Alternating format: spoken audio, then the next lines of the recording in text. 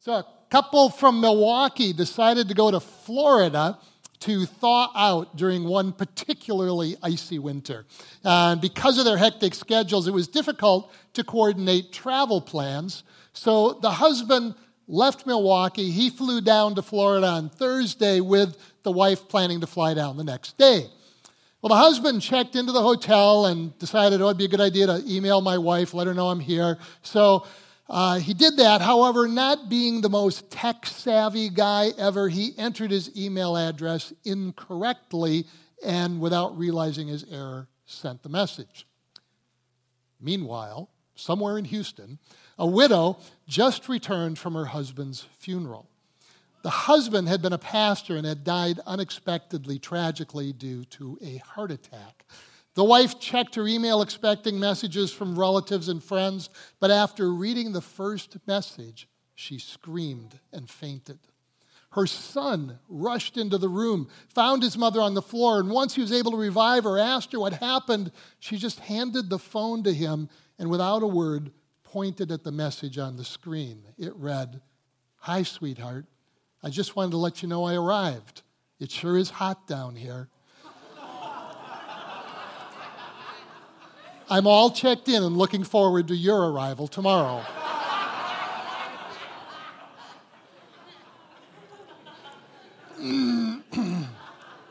Yeah. Context is everything, right? Yeah. Of all the topics we could talk about on Sunday, probably one of the very least pleasant is the topic of hell. And yet it's a subject that no doubt all of us at one time or another have thought about, have wondered about, more than likely have had some questions about. The image of hell as this horrible, inescapable place of fiery torment has a pretty firm grip on our collective imagination. Dante's Inferno, the famous 14th century poem describing hell as 9 circles of torment, provides much of that imagery, whether or not we've ever read the poem. It's shaped our nightmares, it's shaped our horror movies, and all too often it has shaped our theology as well. And the sermon preached by Jonathan Edwards, the famous Puritan pastor back in 1741, called "Sinners in the Hands of an Angry God," has inspired many a hellfire and brimstone sermon since.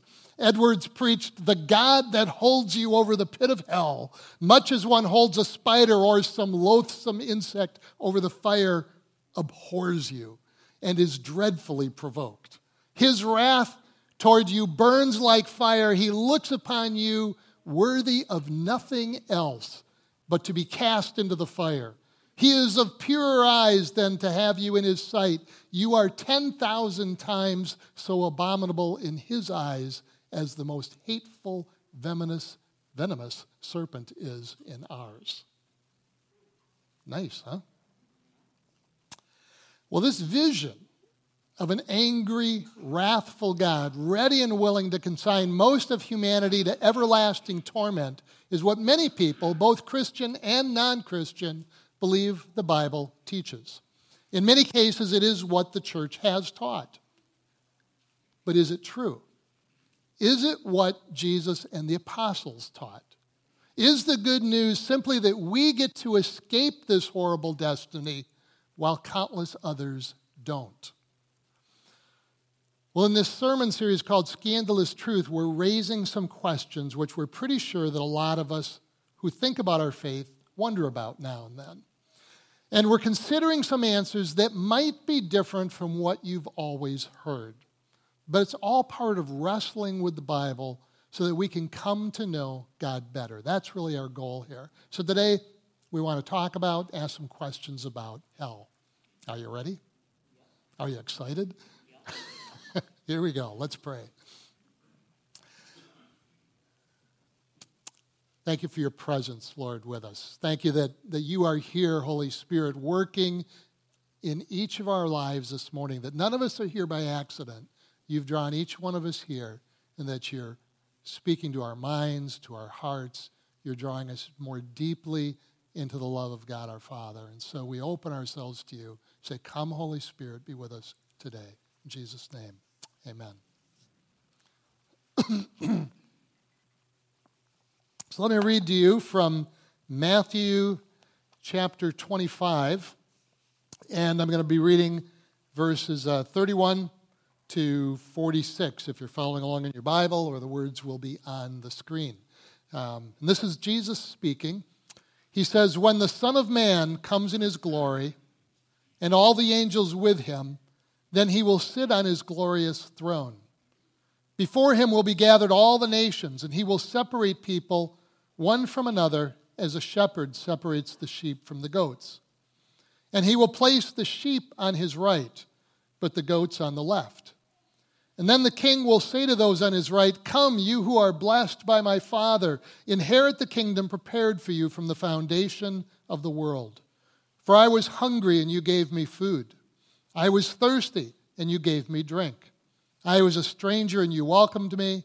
I was naked, and you clothed me. I was sick, and you visited me. I was in prison, and you came to me.' And then the righteous will answer him, saying, 'Lord, when did we see you hungry and feed you, or thirsty and give you drink? And when did we see you a stranger and welcome you, or naked and clothe you? And when did we see you sick or in prison and visit you?' And the king will answer them, 'Truly I say to you, as you did it to one of the least of these my brothers, you did it to me.' And then he will say to those on his left, 'Depart from me, you cursed, into the eternal fire prepared for the devil and his angels. For I was hungry, and you gave me no food. I was thirsty, and you gave me no drink. I was a stranger, and you did not visit me, or you did not welcome me. Naked, and you did not clothe me. Sick and in prison, and you did not visit me.' And then they also will answer, saying, 'Lord, when did we see you hungry or thirsty, or a stranger or naked or sick or in prison, and did not minister to you?' And then he will answer them, saying, 'Truly I say to you, as you did not do it to one of the least of these, you did not do it to me.' And these will go away into eternal punishment, but the righteous into eternal life."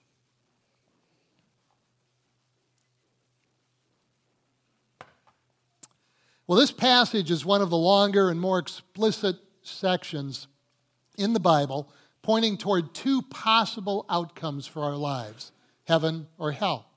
And it's Jesus doing the teaching, so that's pretty significant, right? But what is Jesus actually saying in this passage, and what is he not saying? Well, before we dig into that, I want to talk a bit about what the Jewish people believed regarding the afterlife and some of the words they used to describe it.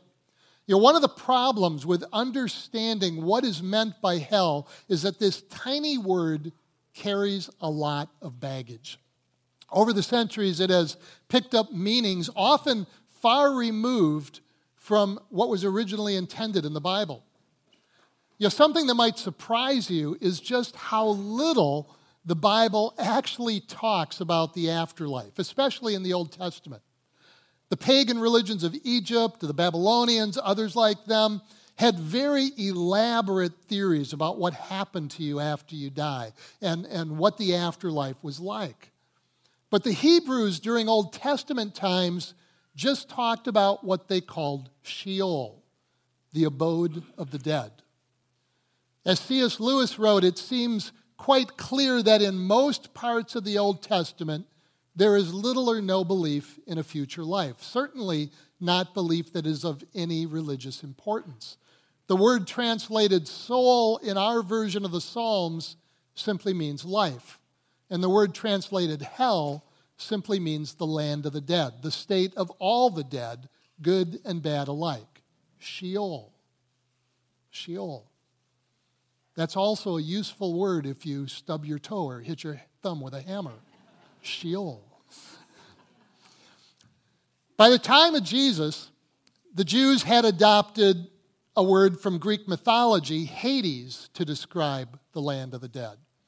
Hades is translated as hell in some of our English Bibles, especially in the older versions. For example, in the King James Version of Revelation 1, Jesus says, "I have the keys to hell and death." But the word actually is Hades. I have the keys to Hades and death. And like Sheol, Hades wasn't very well defined. It was just a shadowland of the dead, you could say. As C.S. Lewis again writes, Hades is neither heaven nor hell. It's almost nothing, he wrote. So if you're mad at somebody, but not that mad, you could say, go to Hades, right? Yeah. That's supposed to be funny, if you couldn't tell. Neither Sheol nor Hades would have been imagined as a place of fiery torment or as a medieval torture chamber. Many of those popular images of hell don't actually come from the Bible. But because they're in our imagination, that might be what we think the Bible means when we read those words. The other Greek word that was often translated as hell in the New Testament was Gehenna. The word literally means the valley of Hinnom, and it refers to an actual valley just south of Jerusalem, which in Old Testament times had been a horrible place where children were sacrificed to the pagan god Molech, just as a horrible thing. By the time of Jesus, it had been turned into this burning, maggot-fested garbage dump. And that, no doubt, helped create some of our images of hell.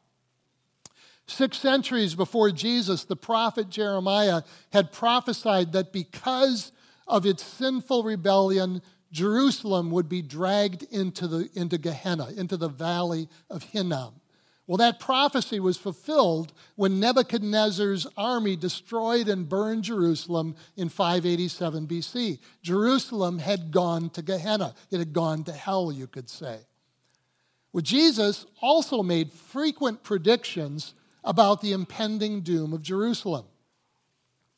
New Testament scholar N.T. Wright makes a strong case that many of the passages where Jesus warns people about the fires of Gehenna, like when he says to the Pharisees, you snakes, you brood of vipers, how can you escape being sentenced to hell, or literally sentenced to Gehenna? He's not talking about what happens after they die. Jesus was saying if they don't stop resisting Rome, if they don't stop promoting rebellion, the Roman armies are going to come and destroy them, just like the armies of Babylon did back in Jeremiah's day. And that is exactly what happened in AD 70. Jesus was right. And it was an absolutely horrendous time, hell on earth, you could say. Much of the time when Jesus was talking about hell, he was talking about a literal hell in this life. But not always. And the passage I read in Matthew 25 is a case in point. I started wondering about hell a long time ago. I had grown up, with one image of hell in my mind, one description of hell, what's referred to as the infernalist view. Hell as the eternal, physical, conscious torment of the wicked, right? It's the picture most of us have of hell. And the main thing I knew about it was I didn't want to end up there, right? Growing up Catholic, I understood that the way to avoid hell was to make sure that my good deeds outweighed my bad deeds, my sins. Now, of course, you could never be totally sure of that, so there was a fair amount of nagging fear all the time in the background. Now, that's probably not the official teaching of the Catholic Church. It's not an accurate description of what they really teach, but it is what I heard growing up. It's how I understood it. Then I became a follower of Jesus, and I learned that it's my faith in Jesus, not my good deeds, that keeps me out of hell. That's good news, right? That was good news. It was a definite improvement. But it didn't change the fact that there was still this place that God, who I was beginning to realize looks like Jesus, our God who is full of love and grace and mercy, sends people to suffer in horrible torment forever with no hope of escape. That was confusing. It didn't make sense. I knew all the ways it's explained. I knew all the teachings on the need for God's justice. I could get that. But one of the things that really started to bother me was that even if someone is a really horribly bad person, the longest they are like that, the longest they could be like that is, 80 or 90 years, right? Even the worst person. So why is the punishment for all of eternity? That didn't seem like justice to me.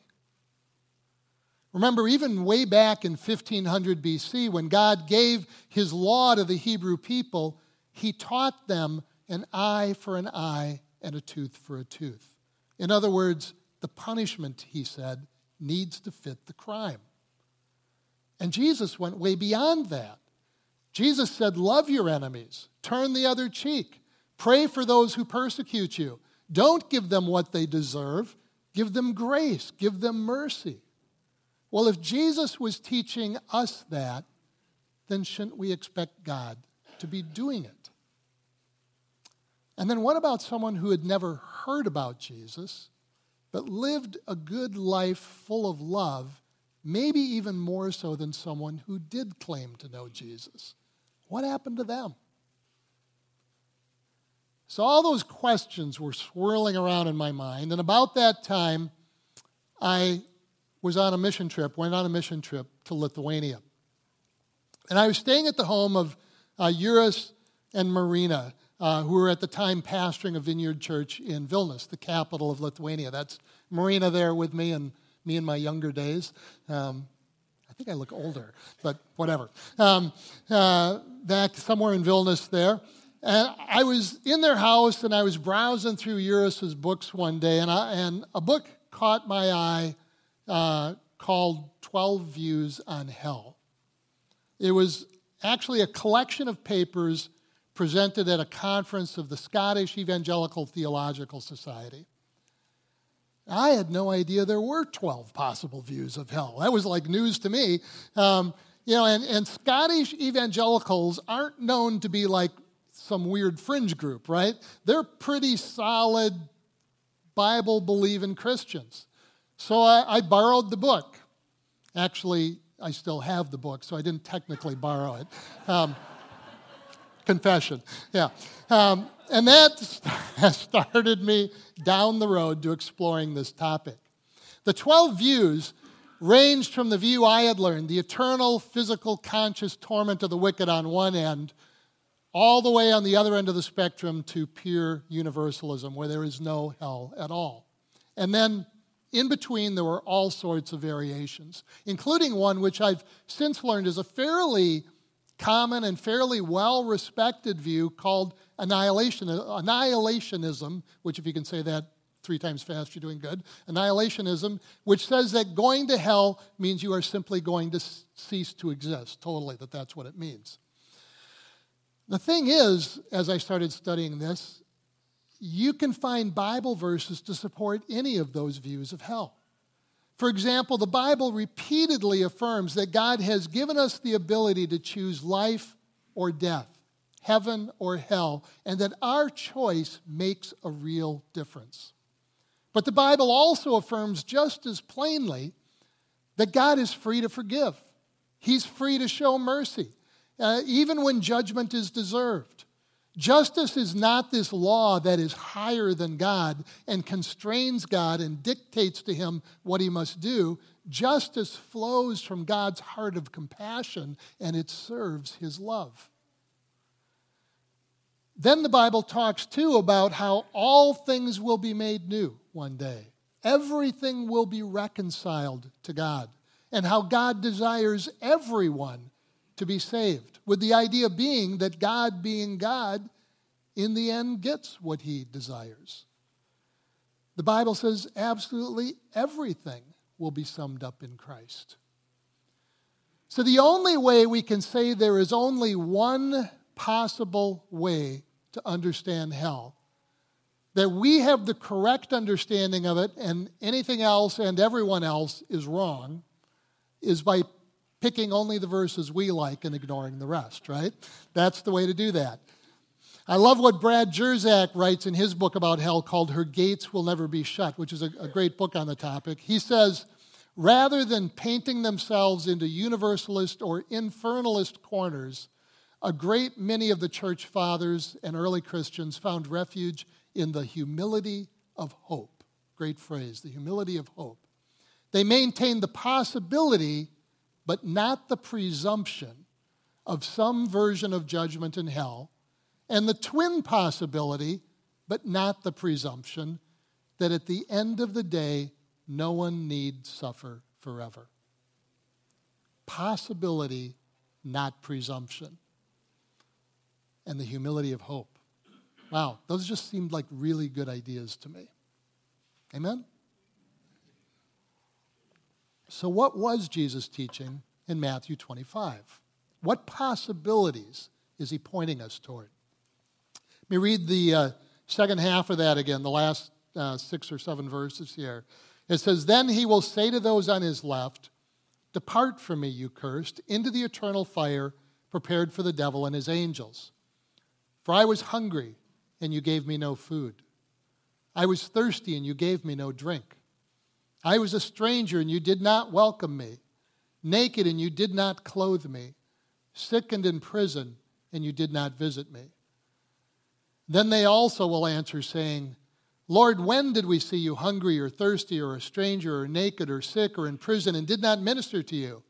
And then he will answer them, saying, 'Truly I say to you, as you did not do it to one of the least of these, you did not do it to me.' And these will go away into eternal punishment, but the righteous into eternal life." It's interesting that what Jesus does not say is that those who are punished because they did not believe the right doctrine, right? Now, don't get me wrong. I think right doctrine, right belief is important.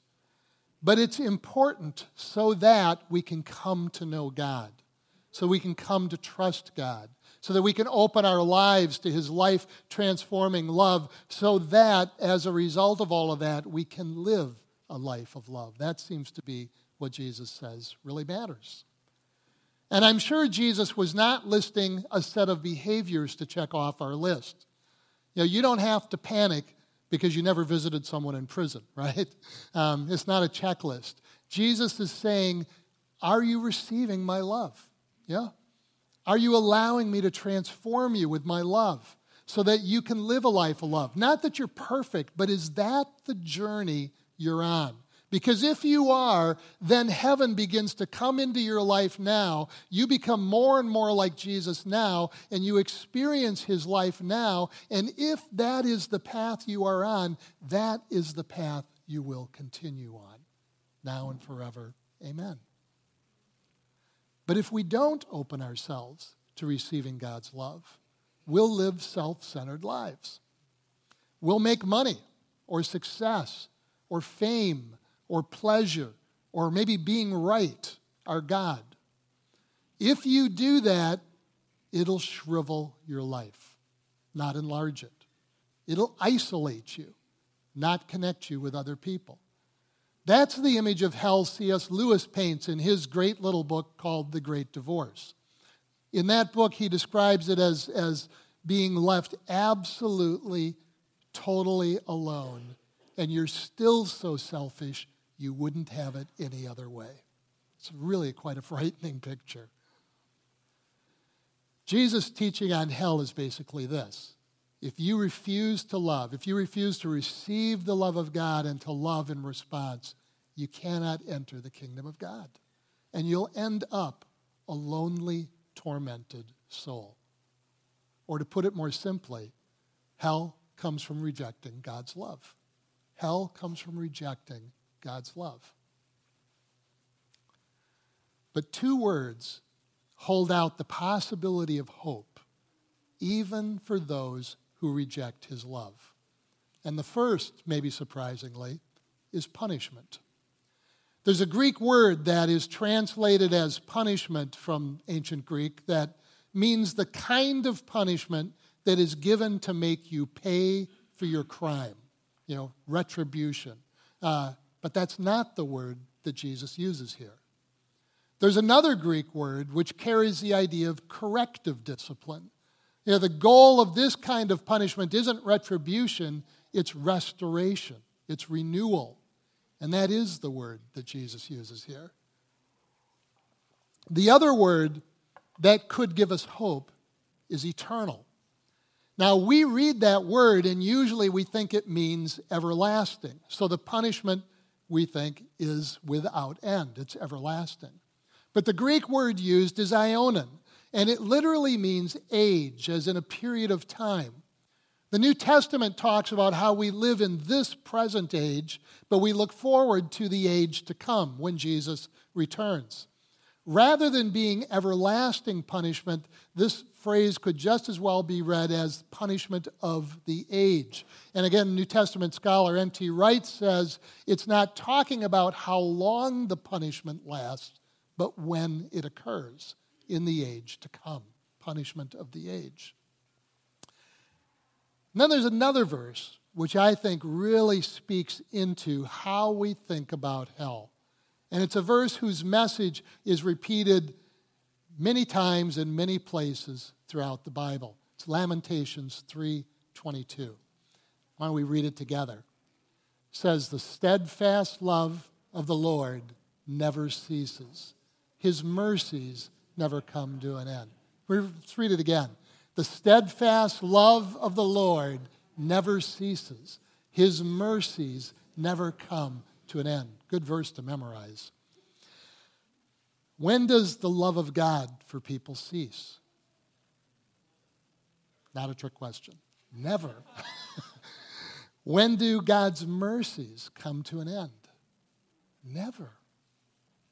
Hell comes from rejecting God's love, but God's love never ends.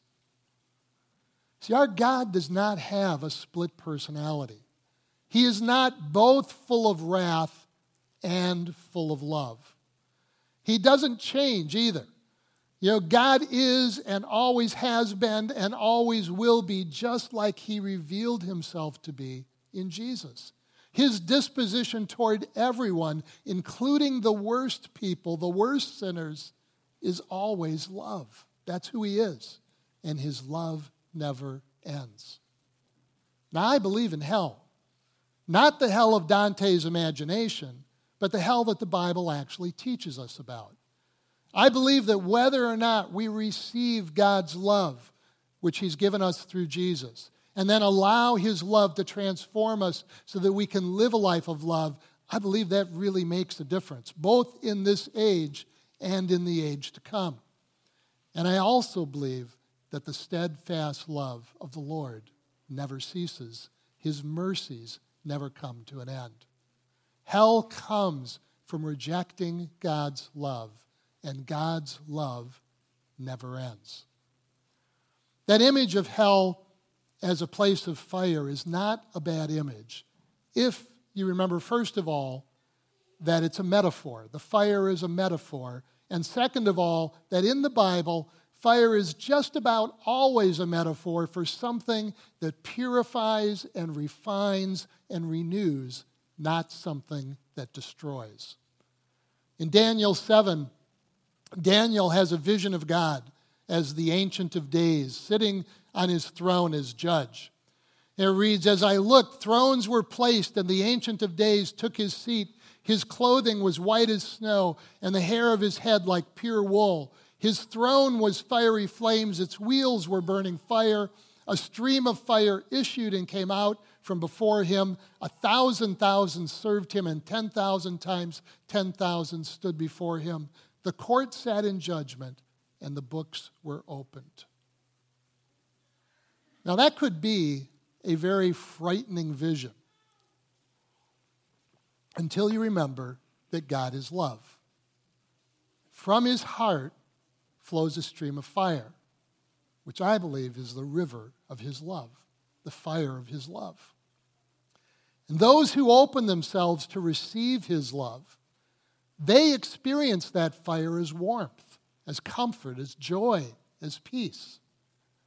But those who reject his love, those who choose hatred over love or selfishness over generosity, they experience that stream of fire as the wrath of God. It's a torment to them. That's true in this life, and it's true in the age to come. But here's the thing. It's the same fire. It's always the fire of his love. It's a question of how we respond to it. God doesn't love some people and hate others. Hell comes from rejecting God's love. Hell is not God's hatred of sinners. Jesus showed us that God has a single disposition toward everyone, and that is unending love. Isaac the Syrian was a 7th century bishop and theologian, and he said, "Those who are suffering in hell are being scourged by love." It's a good picture.